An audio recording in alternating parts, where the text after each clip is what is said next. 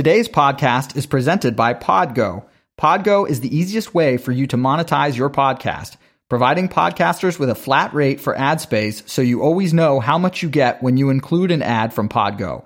I recently joined as a member, and you can too. Apply today to become a member and immediately be connected with advertisers that fit your audience. That's podgo.co at podgo.co. When you become a member, enter Suburban Folk in the podcast that you heard about them. If you need help with editing, music production, or anything else related to your podcast, reach out to me at greg@suburbanfolk.com to discuss how I can help you get your voice heard. Health, travel, finance, parenting, and home improvement. This is the Suburban Folk Podcast. $250 a month into my child's $529 from the month that they start kindergarten. I should be able to pay for 80% of my child's college. Because I don't trust that most people will eat their vegetables. So usually our kind of standard is 3 servings of vegetables per meal. You take something like a 2x6 and you cut it with a circular saw. That's like a superpower. Those middle school years are not as fun, but at that age, they're still willing to talk to you. Welcome to the Suburban Folk Podcast. I'm your host, Greg. Of course, we cover all things suburbia, but we've never talked about where the suburbs came from. Today, we'll focus on the history, what generations created the suburbs, which generations grew up in the suburbs afterward, and where we are now in the present, specifically the current trends of building urban-style communities within these suburbs and how it's meant to attract millennials. We'll also get into how the different generations interact with each other. My guest is Steve McChesney. He's a U.S. Army veteran, former stuntman, trainer focusing on copywriting and business writing, and he's the owner of Imagine Marketing and Walking Tours, Inc. Thanks, Steve. I appreciate you joining the show today. How are you doing? Greg, it is great to be here. It's a beautiful Sunday morning. I'm doing great. Thanks. Awesome. Giving the listeners some quick history about how and when we connected. I had just come off an episode 39, Future of Suburbia. And when I started to listen to your show, there are really cool profiles about different generations from the marketing perspective, of course, but looking at it from the lens of suburbia, we started chatting about what did the history look like? How did we get to where we are now, which fits in with that future episode that we had just done. So before we dive right in, do you want to go ahead and give a little bit of background about yourself, maybe what your relationship to the suburbs is? Well, sure. The nice thing about my show, and you were listening to the different things about the generations, obviously I'm a marketing and business guy, sales guy, but really what it's about is people, because you have a customer and you've got a supplier, but it's all about people. So my background, I was actually born and raised in Hollywood, California. Went into the Army, came out of the Army, and got into the movie business. I was a stuntman. I did over 350 movies and TV shows until I got hurt. But I lived in the suburbs. I lived in the Valley in Los Angeles. I'm a baby boomer. That's my generation that I come from. And a lot of people don't realize the suburbs were actually invented by the baby boomers. Not by them specifically, but by their parents. Because after World War II, all the soldiers started coming home from the war. And that's why they call the baby boomers, because at that time, over 10,000 babies a day were being born. Now, when you have that many people being added to the population, Greg, you got to put them someplace. That's when the suburbs came into being. Yeah. And do you think that it is mostly just necessity that created the suburbs, or do we know whether or not looking for more space had something to do with it? Well, it's a little of both. It's definitely a necessity because you had to put people someplace, but wanting space, wanting to get out of the cities, wanting to, have the house with the white picket fence and raising a family. I mean, there was a lot of kids. That lifestyle was very attractive because it was the American dream to have your own home. So they went out and they got the space. Now, since then, obviously, the suburbs have changed dramatically over the years. Great example. You're seeing a lot of communities that are self-contained. One of the ones that people probably know the most about is the community of Celebration here in Florida. That originally was a Disney plan to have a self-contained community, kind of on the Epcot idea. Now, I personally know about Celebration because my wife and I went into the lottery to be able to buy a house when they were first planning the community. We loved the idea of it, and we actually got picked to buy a house. And after a discussion, we decided not to do it. And the one thing that kept us from doing it was the fact that you had to be approved by Disney to be a buyer, number one, which we were. That's why we were picked. But you had to have your buyer, if you decided to sell your house, they had to be approved by Disney. And that was something that I couldn't fathom. I couldn't have that restriction in case I ever wanted to sell my house. So that was the plan. Well, as time goes by, Disney ended up selling all interest in that community. They're no longer involved. The community's there. It's a nice community, self-contained. That was kind of a long way to get to my point.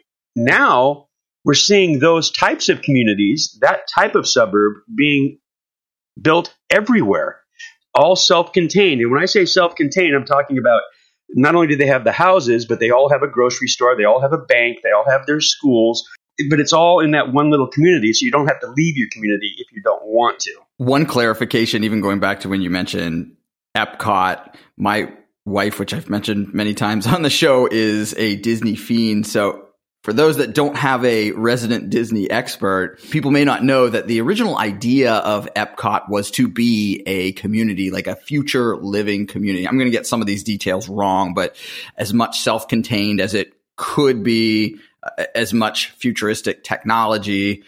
And my understanding is I think when Walt Disney died is when it probably shifted to what it is now. There's the cultural aspect of it, but hey, it's one of the other parks at Disney World. And then Celebration was supposed to be that then next future living, self-contained.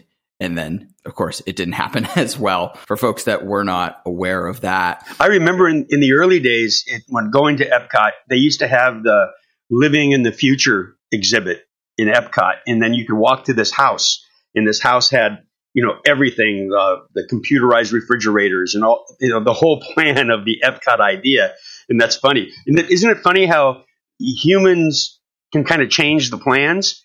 Because that's what happened at Celebration. They had the human element come in. It wasn't just this is a great idea. Now we have actual people living here, and people like me who didn't buy because we didn't want to have the Disney, approval before we can sell. So that was the human element that came in. The reason why I think I am curious of the beginning of the suburbs necessity as compared to want.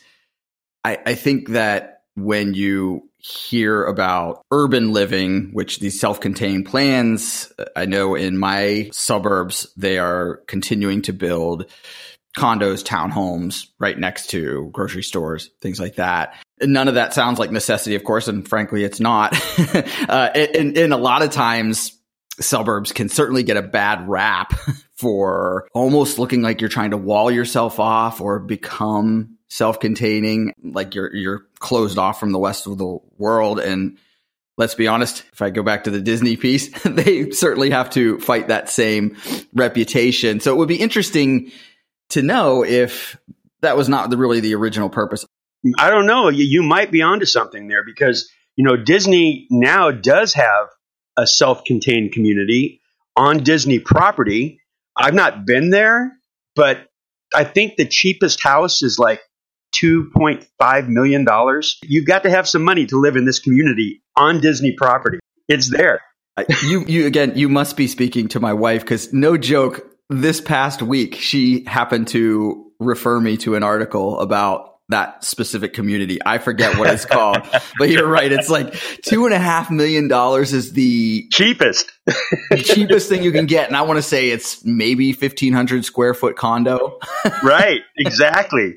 You brought up another good point, Greg, about how urban communities are starting, the suburbs, they're building, apartment and townhouses right across from the grocery store, trying to make it like an urban living situation like you're downtown. And I do think that people are, not out of necessity, but out of want and desire to wall themselves off. And not just in these communities. I have to admit, I live in a gated community. There's a guard at our gate. Not that I wanted that, but my wife did. just because she's afraid of how society is sometimes. But we have that. Now, if you go to a different level, there's a lot of those gated communities, by the way, where I live. That's building a wall around your house, basically. Not only here, but I remember when I was living in Los Angeles, take a trip through Beverly Hills or Bel Air. I mean, all of those houses have walls around them. People want that security. We just went for the first time about 18 months ago to LA. That was my first time. And you're right. I had no idea what to expect, but man, you can't see a whole lot of anything. I'm kind of surprised people want to do the Star Tours because, wow, that really big gate with those giant hedges and the tops of roofs are really exciting. But look behind that bush. That's where J-Lo lives. Yeah, exactly. So we spent our time doing some other things, needless to say. Yeah, if you can afford it, you wall yourself off. That's just how people are. Again, it's the human part of this. I think the reason why we're probably both comparing that current shift to take the urban living, I'm using air quotes when I say that, and bringing it out to the suburbs is it's trying to bring in the best of both worlds. And it's extra interesting right now because that community piece can be harder in the suburbs. There is also a stereotype of, I barely know my neighbor down the street because you sort of drive out of your house, go to work, come back. Maybe you wave to somebody here and there, but you don't really know them that well as compared to urban living. Hopefully you're living amongst the people. With the current COVID situation, is that going to be a failure? There's definitely chatter of people that can't afford it coming out of cities so that they're not in such close proximity, remote work being what it is, so on and so forth. Do you have any thoughts about where these current projects are going to go that are trying to create urban living out in the suburbs? Do you think they'll continue, or do you think maybe what we're seeing with COVID lockdowns might start to curb those kinds of developments? There's two different answers to that. We'll start with one before we get to the COVID side of things. But I think there's a financial reason for bringing the urban style to the suburbs. I think that these developers, they look at the urban lifestyle, the high rises that are downtown, and they see how much money that they can sell these condos for and the people who go into them. And so they're kind of hoping that they can draw those same people into the suburbs because you have suburban living now without the downtown feel, but you're still close to everything. I think that it's financial is one of the reasons that they're doing it. They're wanting to bring in a higher class of people to build these communities up. And of course, these are all my thoughts, but I'm pretty good at this.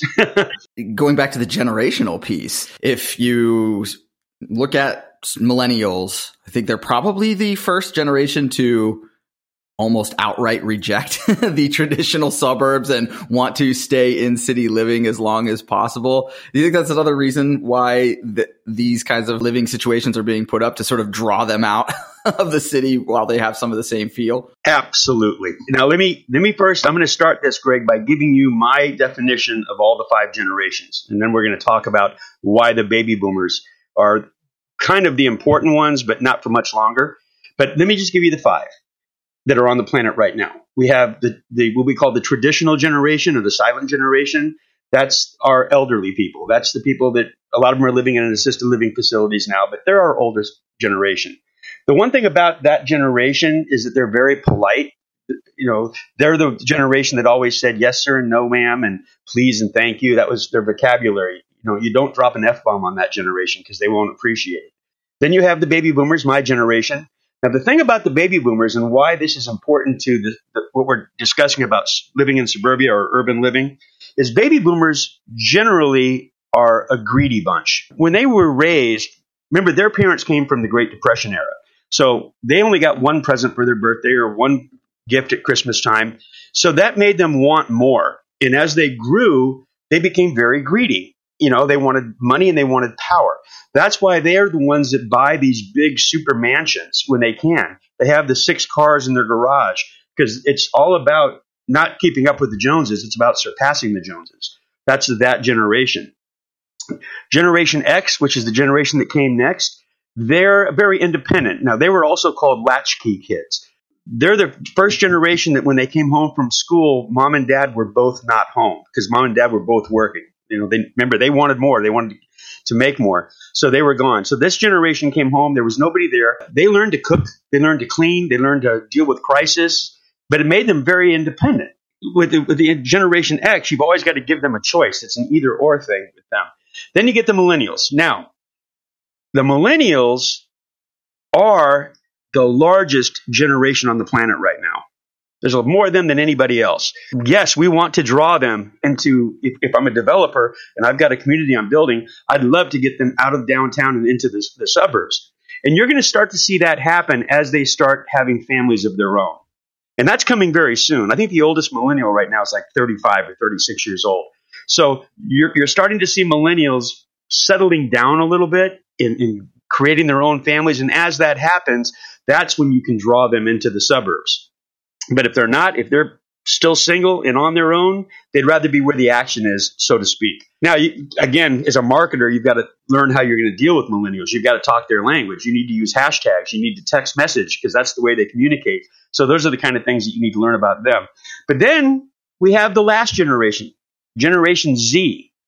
A lot of people don't think about them right now because they don't have the financial means behind them. They're still on mom and dad's wallet a lot. But the oldest Generation Zer is about 22. So they're going to start coming up in the world, and there's a lot of them.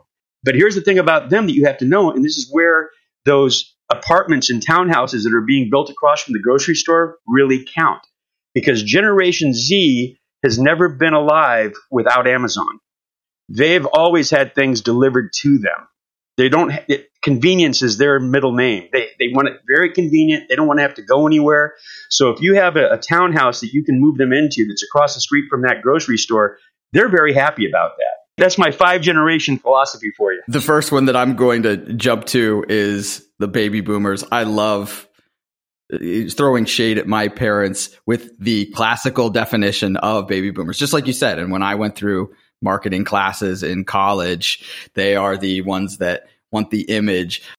One thing I will say is any of the typical beer commercials, right? When you break it down, old style American lager, your Miller, your Coors, your Budweiser, there's nothing to do with the product actually being a differentiator from the other products because they pretty much are all the same thing. It's all about image and status. Yes. And I think that grew out of the definitions of the baby boomer generation. And we do not do politics here at all. But whenever things like the deficit or so on come on, I'll always razz them as well. Like, yeah, look at you baby boomers, just spend, and, wanting this and wanting that. And I always tell people, especially like in my book, when I go into these things, I always talk about, listen, I'm not saying anything's good or bad. I'm not making a judgment call. It just is. And that's just kind of how the way they are. And again, I agree with you. I don't get into politics, but I will say this about the generation. In politics right now, and it doesn't matter which party you belong to, it's run by baby boomers. Almost everybody in there is a baby boomer. And they all have that same mentality of power and greed. I think we're going to see a big shift in our politics. Well, we already are, but we're going to see a big shift because you know who's going to replace them? Millennials. Because millennials are educated.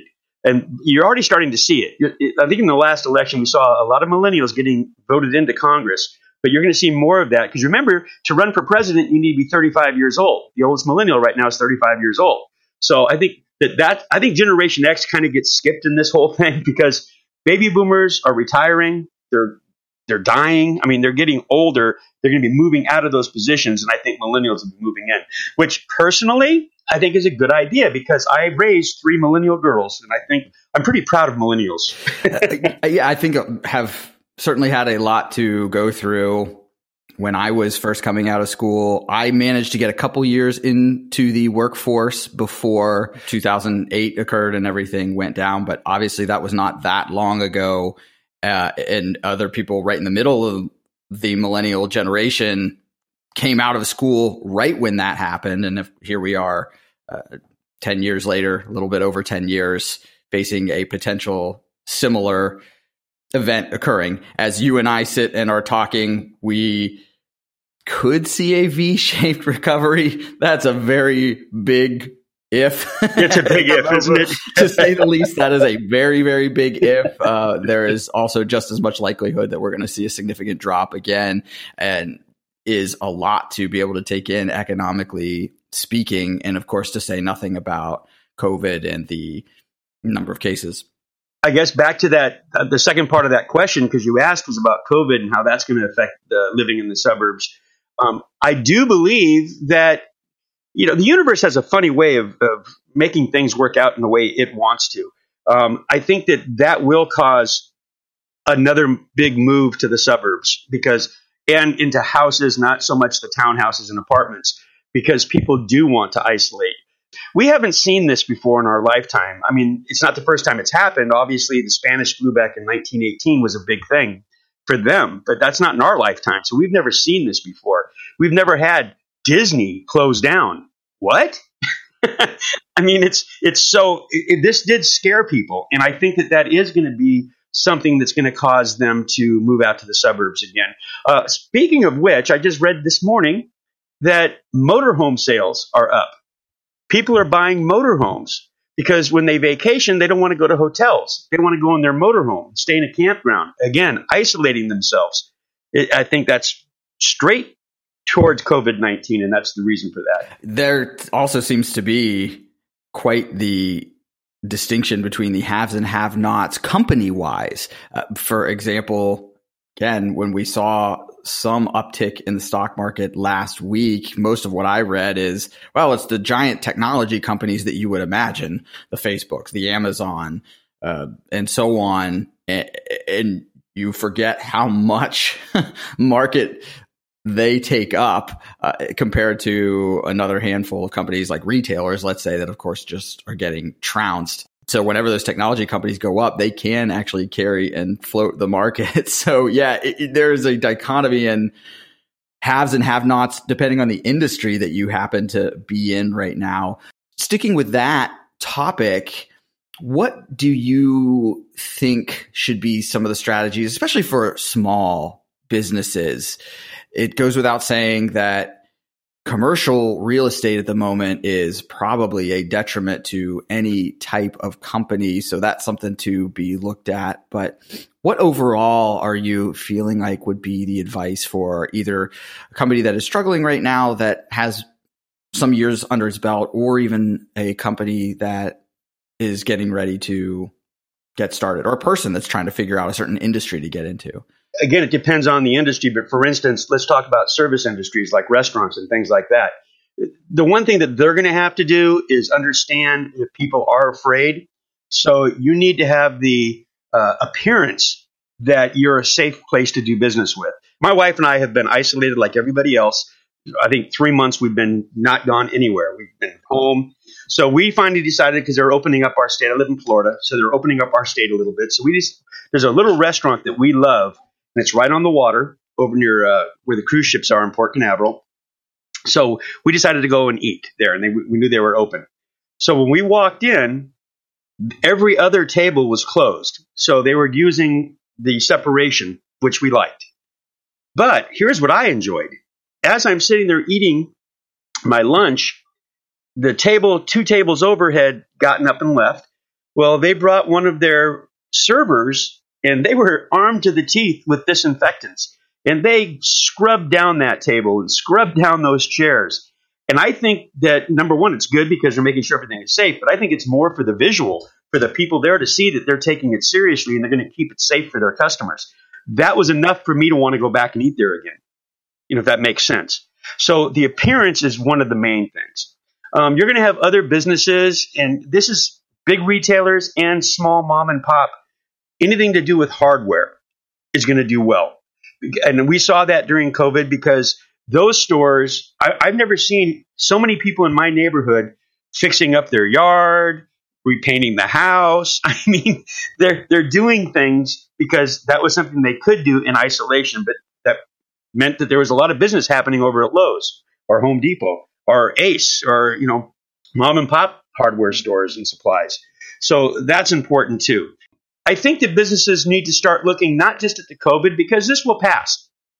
Just like it did back in the Spanish flu days. It's going to take a little time, but this will pass. I think that businesses need to start thinking about who their customer actually is, and it's not necessarily the baby boomer who has all the money right now. I would start looking more toward the millennials and the Generation Z. and figuring out ways that I can market to them, because that is their future. And if you can start thinking about that now, you'll be a step ahead of the game. What do you think about home services? I'll give you a couple examples that I've seen creep up. Personal trainers being able to go from house to house because the gyms are closed, and that's something that you can do there.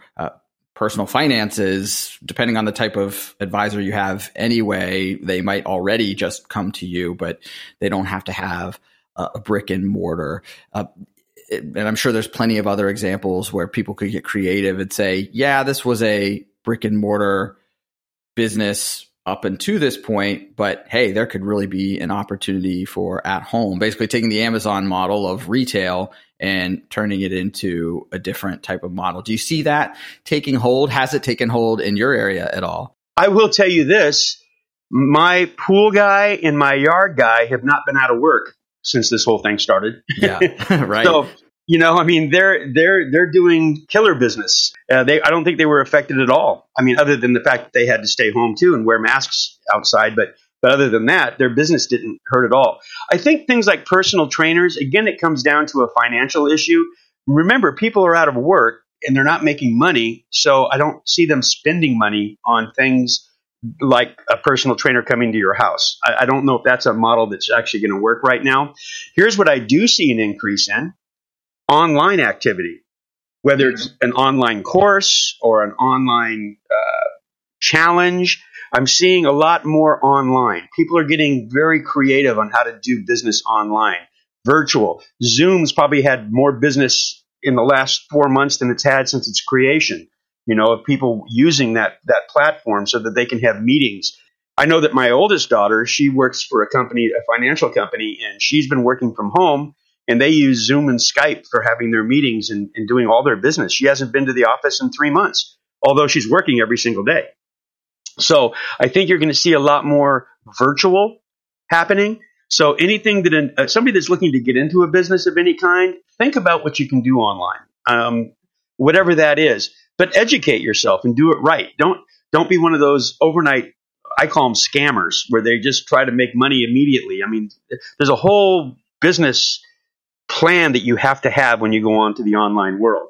I mean, you're going to use social media, you better be social, not salesy, but social. So there's things like that people need to know. This is just conjecture on my part, but hey, maybe if you can help other businesses transition to online, that's going to be something that will very much be in the forefront, probably forever. You've hit the nail on the head. Anytime you can sell the picks and the shovels to the people, I mean, then you've got the right business. But helping brick and mortar businesses transcend to the online world is going to be huge. And there's some brilliant people online and I always believe nobody comes up with something all on their own. There's always somebody that's done something similar before. But if you can model the people that are doing the right thing, and I'll throw some names out there that I'm talking about. One is Russell Brunson in the whole ClickFunnels. And it used to be everyone wanted a website. Well, Russell Brunson came along and said websites, they have a purpose, but not if you're going to be in business and you want to sell. You need to have a funnel. And that's just a bunch of websites that take you from one site to the next site to the next site. But you kind of walk them down that path. And he was the best at it. And he came up and he created ClickFunnels, which is a great company. You got people like Tony Robbins and Dean Graziosi, and they've got that new KBB course, the Knowledge Broker Blueprint or Knowledge Business Blueprint. I forget what the other B stands for, but they're teaching people how to become knowledge brokers and how to do online courses. Danny Enney from Miracy, he's got an online course creation. I think it's called the Course Builders something management or something. But anyway, these are guys that are good at what they do, and they are teaching people how to do what they do. And I think that, no matter what business you're in, even if it's in brick and mortar, you need to model the guy that succeeds. Because if you do that, birds of a feather flock together. Sticking with these trends and millennials, as we've acknowledged, millennials are very much savvy online, want to know what value you are bringing to them right up front, and are not that interested in the showiness, if you will, of what they're doing. And then with the necessity of what we're seeing now, which probably will accelerate what was going to happen anyway, of remote work, those kinds of things. Do you think that is a good thing, bad thing, or I guess just inevitable that being able to shift to these more online ways of doing business could be a negative or positive impact to the way society is going to function? I always think everything is a good thing. I mean, I am the consummate positive thinker. I think everything happens for a reason, and it's inevitable. Like you said, I think that it's inevitable. It was inevitable to go online. Certain things have caused it to move a little bit faster, like the COVID-19, but it was going there anyway. I think it's a good thing. I think it's tough for people like me. I'm a baby boomer again. There's things I can't do on the computer, so I ask my kids how to do it, and they show me. Sometimes I feel a little frustrated because I'm not able to do it myself. However, I'm the old guy. I got to make room for these new people who are coming up, and they know what's happening.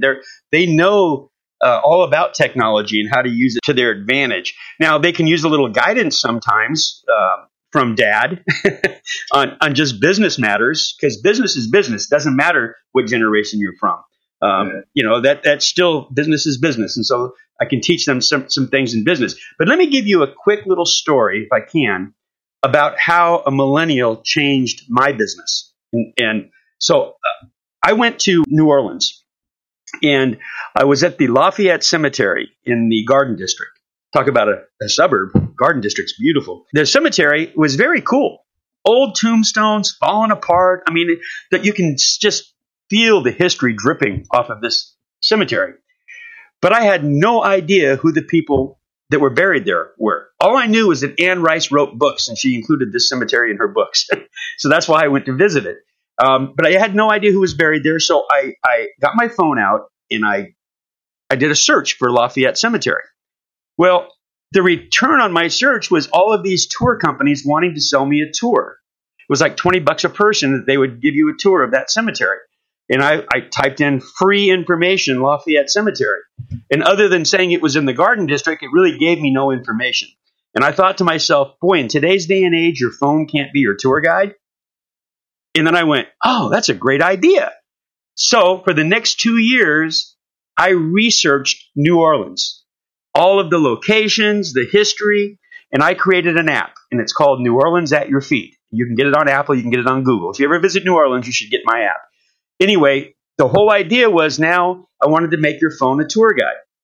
On my app, you can do a French Quarter tour, you can do a ghost tour, and you can do a Garden District tour, which does include the Lafayette Cemetery. Now, price, $2.99. I mean, it's cheap, right? But what a brilliant idea. I knew that. So I'm having a discussion with my brother-in-law, and I'm talking about the marketing. And I said, I got a great idea. Here's what I want to do. I want to go to the New Orleans airport, and I want to buy 3 billboards. The first billboard, when you get off the plane, it's going to have our logo of our feet walking, and it's going to say baggage claim this way. And then when you get halfway to baggage claim, there's another billboard with our feet that are walking, and it says you're almost there. And as you go down the escalator to baggage claim, on that big digital board in front of you, it says, you let us get you this far, let us show you the rest of the city. New Orleans at your feet. Apple, Google. Great idea, right? I'm following, yeah. If I could have afforded the $25,000 a week that airport wanted for that ad, I'd have done it. Anyway, so that's the story that my brother-in-law and I were talking about marketing. Well, I had no idea that his son was listening to the conversation. His son's a millennial. Now, millennials are smart. Millennials are educated. His son is in the United States Navy. He's 29 years old, but he's in the Navy, and he is a nuclear physicist. He knows. He's smart. He looks at me and he goes, Unc, I got to be honest with you. I wouldn't download that app. Now, my baby boomer heart almost stopped because I just spent a couple of years building it. Right. And I said, why is that? And he said, well, I'm all about technology and I always have my phone with me, but I really don't want to follow a point A to point B tour. I'd rather just walk around the city and whenever I'm near something cool, have my phone text me and I can hit a button that tells me all about where I'm standing. So we created a 4th tour. It's called the Geo Tour, and we use geofencing. So as you walk around New Orleans and you get near one of our locations, your phone will buzz you, and then you will be able to see where you're standing and the history of where that is. It is our #1 selling tour on the app. I had to listen to a millennial. Otherwise, that never would have been there. That is a great comparison of the differences between generations. It reminds me of when I first started planning my own vacations, and yeah, we'd have like a rough outline of what we were going to do. I mentioned my Los Angeles and we went to San Diego vacation, and that was exactly it. We knew with young kids we were going to do things like the San Diego Zoo or go take a look at all the stars in Hollywood and the signs. But that was about it. From there, we're just walking from place to place, especially restaurants. It's like, yeah, we'll sort of get an idea of what we want, and whatever catches our eye, we'll go and do. Comparing that to when I was little and we would go to like a Civil War battlefield, right? Right. Something like that, where you were there to learn, to take in everything that you possibly can get, and very regimented.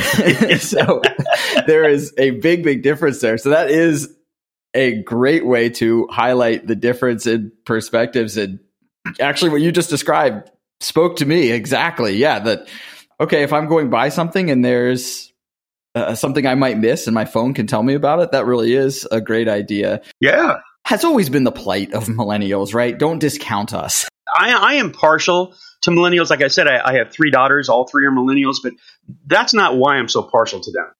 Here's why I'm partial. Again, from a baby boomer's perspective, and not to get political at all, but I know the greed and I know the power that baby boomers love.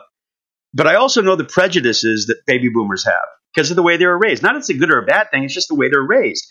Millennials, on the other hand, are all-encompassing. They have a lot of friends. They like people, and they like all people. They don't care about the color of your skin. They don't care about your sexual orientation. They don't care about your religious beliefs. They like people, period.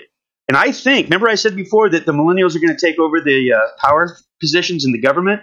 I think that when they do, we're going to have a more peaceful world because they're going to be more tolerant. Something I mention often on the show is when I started a podcast, I wanted to put out things that would help people obviously learn things myself. The benefit that I've had that I didn't necessarily know I was going to, that's probably my favorite, is meeting people all over the world. And we do have a focus on travel.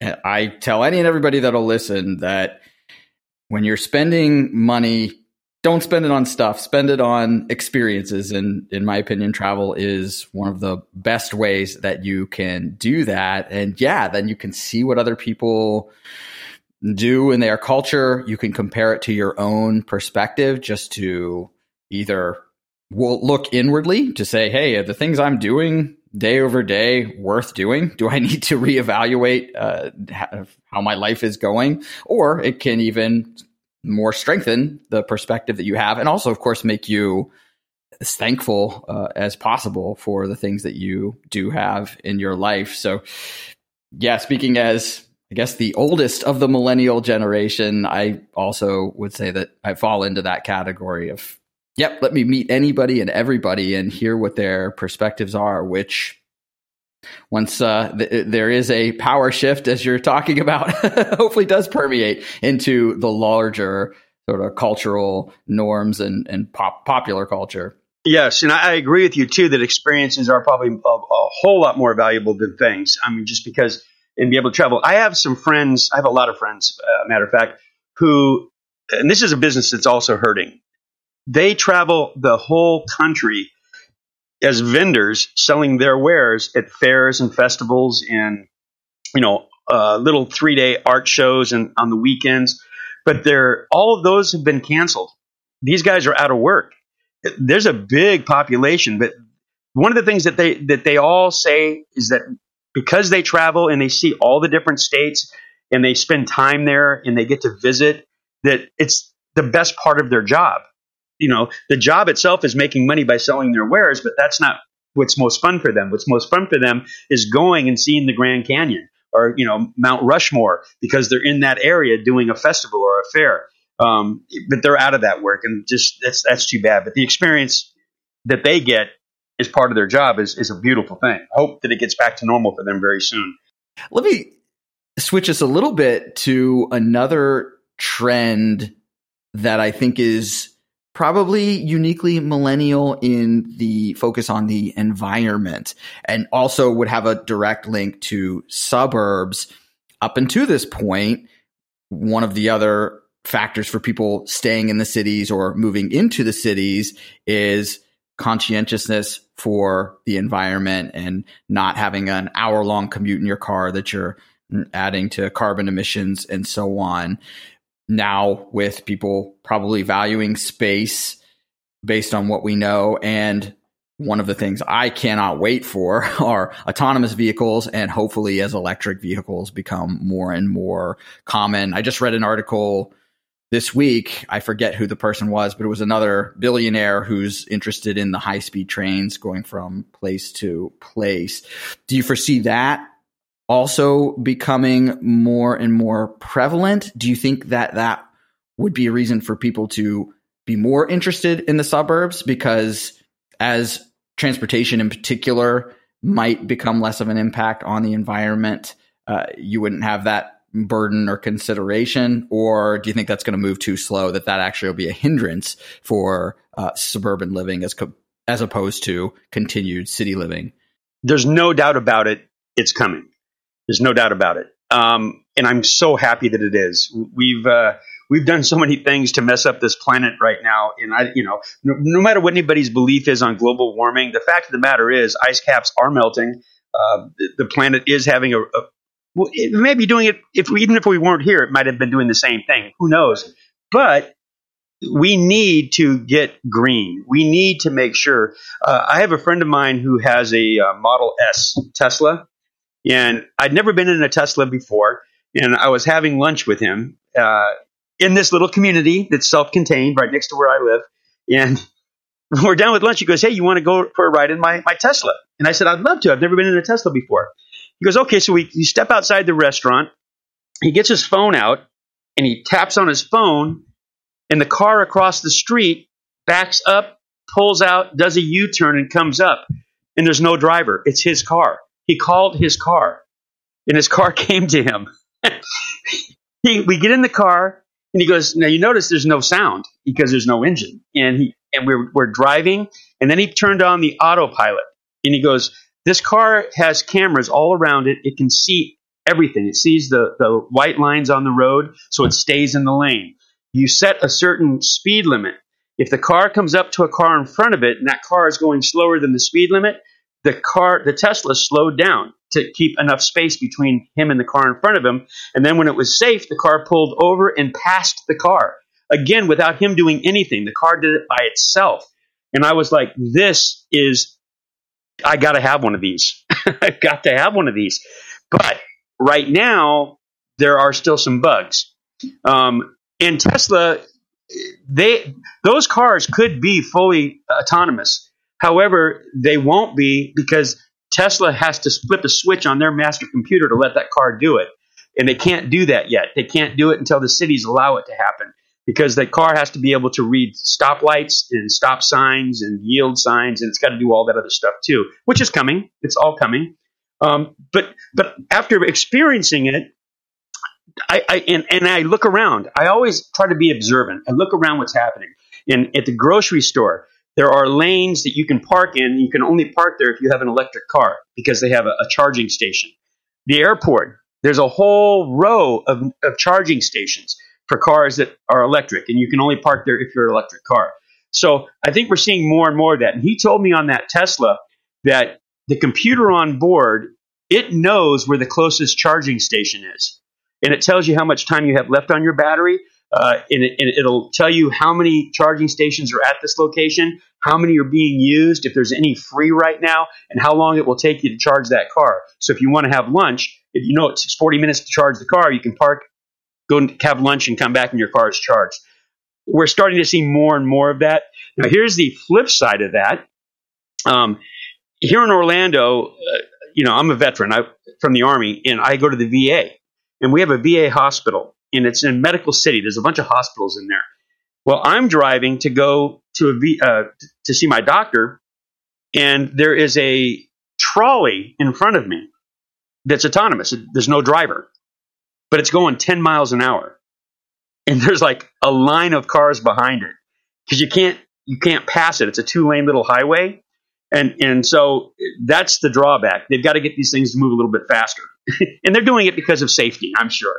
Ken, I swear maybe we were living parallel conversations this week, even before our discussion now, because a little bit in that same topic, I was chatting about the autonomous vehicles, and I tell everybody that I cannot wait for them. For example, my parents live about 6 hours away. It is mostly back roads. So we have the decision of, do we leave right after work on a Friday when we're going to visit? And then you get in, at 11 o'clock at best, probably more like midnight. Kids are off their schedule, et cetera, et cetera. Or do you wait until the morning? And I'm saying I cannot wait for, yes, we will go right after work. We'll put in the location, sit in the back, however they have it set up when it's autonomous. I'm going to go to sleep and get there. And my point for that, in whoever I was speaking with, was talking about, speeds and what would be dangerous and what would not be dangerous, especially for the highway, like changing lanes. How well could that work and not work? And my answer was, I don't want it to ever get out of the right-hand lane on the interstate, because I'm not driving if I'm sleeping during that trip. I don't want it to go, 10 miles an hour, but I don't need to go like 5 miles above the speed limit or anything like that. It can just stay where it's at. I'm going to pack my lunch, for example, and not have to pull off to the side of the road. And I'm still getting further and further down. So it is a consideration, I guess, that it can't be too slow. But I met Milton Berle years and years ago, and he said, "You know how you beat stress?" I said, "How?" And he says, "Get a limousine and a driver." He goes, "That's how you beat stress. Don't ever worry about the road. Just sit in the back." That's what I want to do now, that we can have cars that can do this for us. Here's the other interesting thing about that Tesla, though. When he had it on autopilot, about every 30 seconds or 45 seconds, there was a light that comes on the dash. And that light is to remind you to touch the steering wheel. Because if you don't touch the steering wheel, the car thinks you fell asleep. And if it thinks you fell asleep and you don't touch the steering wheel, it pulls itself over to the side of the road and stops. So the car is making sure that you're still awake. Actually, even my car has a little bit of that functionality. It's not as intuitive as the Tesla is. I've not gotten to ride in one yet, but based on all the stories I've heard. But you got to do it, man. Just go down to the Tesla dealership and take a test drive, just because you got to do it. It's just amazing. Well, here's the other thing he told me about it. And I think this is the future too, for everybody and everything, including those smart homes that I'm talking about that they should put into the suburbs. He says his car, it's like getting a brand new car every month. And I said, "What do you mean?" He goes, "They do an update on the computers every month." And he goes, "My car is like a brand new car every month. There's new features that are added to it, and it's all done remotely by computer.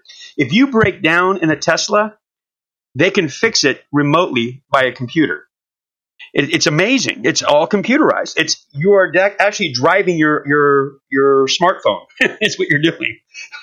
It's just amazing. But that's the future. That's where we're headed. I think the other thing about it that we got to look at, like you were talking about how long it takes to get to your parents, is the speed factor. One of the things that we as humans do is we are in such a hurry. Everything has to be fast. They're trying to get faster airplanes, faster trains, faster this, because we want to get someplace quickly. And I get that. I mean, time is very valuable, but I think we need to sometimes just slow down a little bit. Even tying back to the Future of Suburbia episode that I mentioned at the beginning of our conversation, that was my hope for the future, putting together flexibility for work, which, wrapping this into the business piece, I think the businesses that can help with that kind of flexibility, as we've talked about, or are employers that allow for that kind of flexibility, combined with love of travel, love of culture. Anybody that I speak to that does a lot of traveling says to really, really get a feel for a place, the breakneck speed of weeks of vacation and see as much as you possibly can. Yeah, you're seeing the touristy stuff, but you're not really getting a total feel for that area like you would if you got to spend, let's say, a month there or something like that. So not that you would be able to spend a month, but gosh, if you could take 2 weeks and work here and there and then go see what the town has to offer, the area wherever you're happening to be, and making use of your time and actually slowing down a little bit, even with your vacation as well as your work. I think that would really be ideal. And, hopefully that is what's coming, which will be technology enabled. And just like the example you talked about for how a business cleans up after somebody leaves a table, that leaves an impression. I think similarly, how they treat the environment would leave an impression. Flexibility, like I mentioned, would leave an impression, and kind of continues us on that trend so people can enjoy the things they're doing. I think that's exactly right. And that's the silver lining to becoming better and better of working on the computer and working virtually, because now you can take your laptop, go ahead and slow down, travel, visit someplace, but you can do all your work right from there. I mean, it's the nice thing about knowing how to use a virtual business.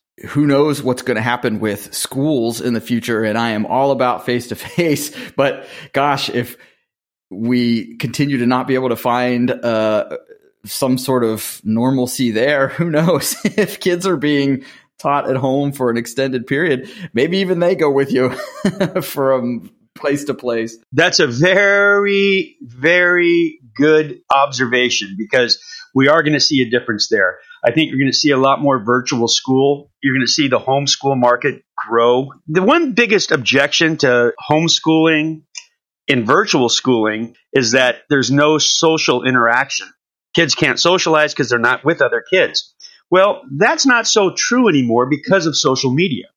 They're not physically close to kids, but they've got a lot of friends online, and there's a lot of social media activity going on. So there is that social aspect still, but I think you're going to see more and more of that. Now, my wife is a retired school teacher. She taught 7th grade.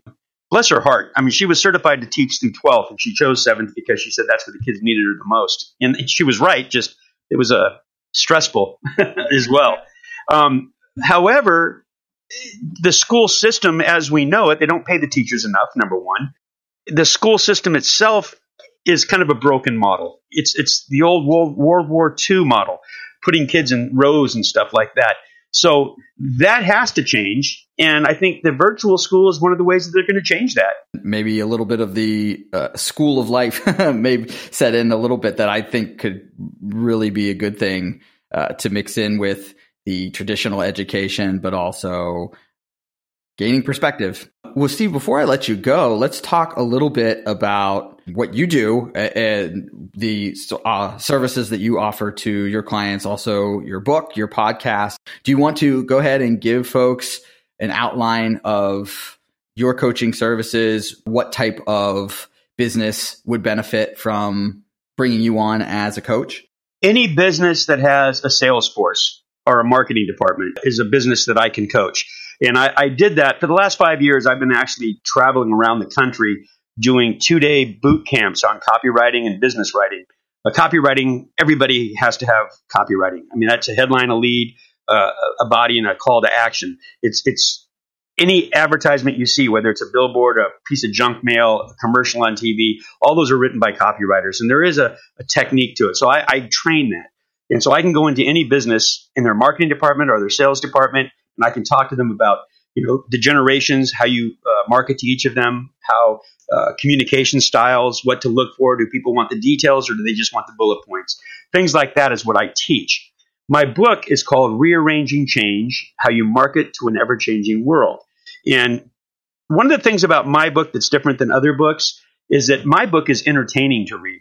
I believe you don't learn unless you're having fun, so I made my book fun. I teach a lot of great principles in marketing, but I make sure you have a good time as well. And by the way, for all of you listening out there, if you'd like a free copy of my book, now it's going to be a PDF, it's going to be an ebook for free, just go to rearrangingchange.com.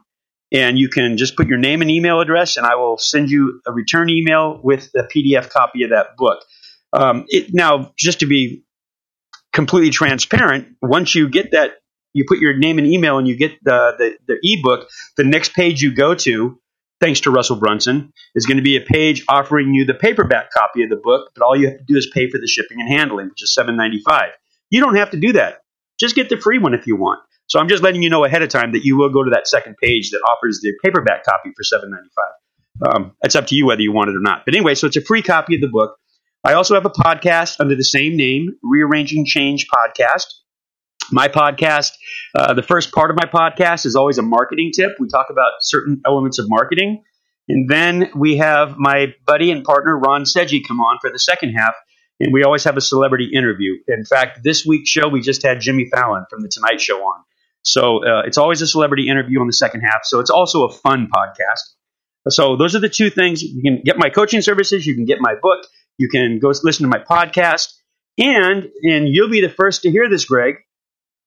I had spent some time as a hypnotist. You know, I don't know if you've ever been to a stage hypnosis show where they bring people up on stage and they do funny things. I've seen them on TV, yeah. Okay, I was one of those guys that did that. But hypnosis is a very serious subject. So back in my hypnosis days, I always had a back of the room product. If you wanted to lose weight or you wanted to quit smoking or you wanted to gain more confidence. Well, I just pulled all that stuff out of the vault, and I'm making brand new audios on that, and I will be offering those online as well. And very inexpensive. I want to help people more than get their money. I'm all about service. If I can be of service to you, believe me. Zig Ziglar said, if you help enough other people get what they want out of life, you're going to get everything you want out of life. And I truly believe that. So that's how I do business. So those are my big things. Oh, and the last thing you guys already heard about, I do have an app. If you ever visit New Orleans, it's New Orleans at your feet. We are planning on doing other cities. It takes a lot of work to put all that together. But we're looking at doing Charleston and Savannah and Key West and places like that. But right now, it's just New Orleans. Very cool. And I can vouch for the podcast. Even the marketing section is pretty fun, even before you get to the celebrity part. So make sure that folks give it a listen. And of course, we will put all of your information in the show notes so folks know how to get a hold of you, get the free book, and everything in between. Well, Steve, I appreciate you taking time to talk to me today. Greg, it's my pleasure, and you as well, my friend. If you enjoyed this episode, please leave us a review on Apple, Spotify, Google Play, or wherever you get podcasts. If you'd like to be notified of future weekly episodes, please hit the subscribe button. If you'd like to help us even further, visit suburbanfolk.com and you'll find a donate button where all the money goes back into the show for you. Thanks for listening. Suburban Folk is part of the Pod All the Time podcasting network with 12 other great podcasts. Head over to suburbanfolk.com for links to their shows. We're also part of the Ring Media Network. Go to ringmedia.com to learn more. That's RRING media.com.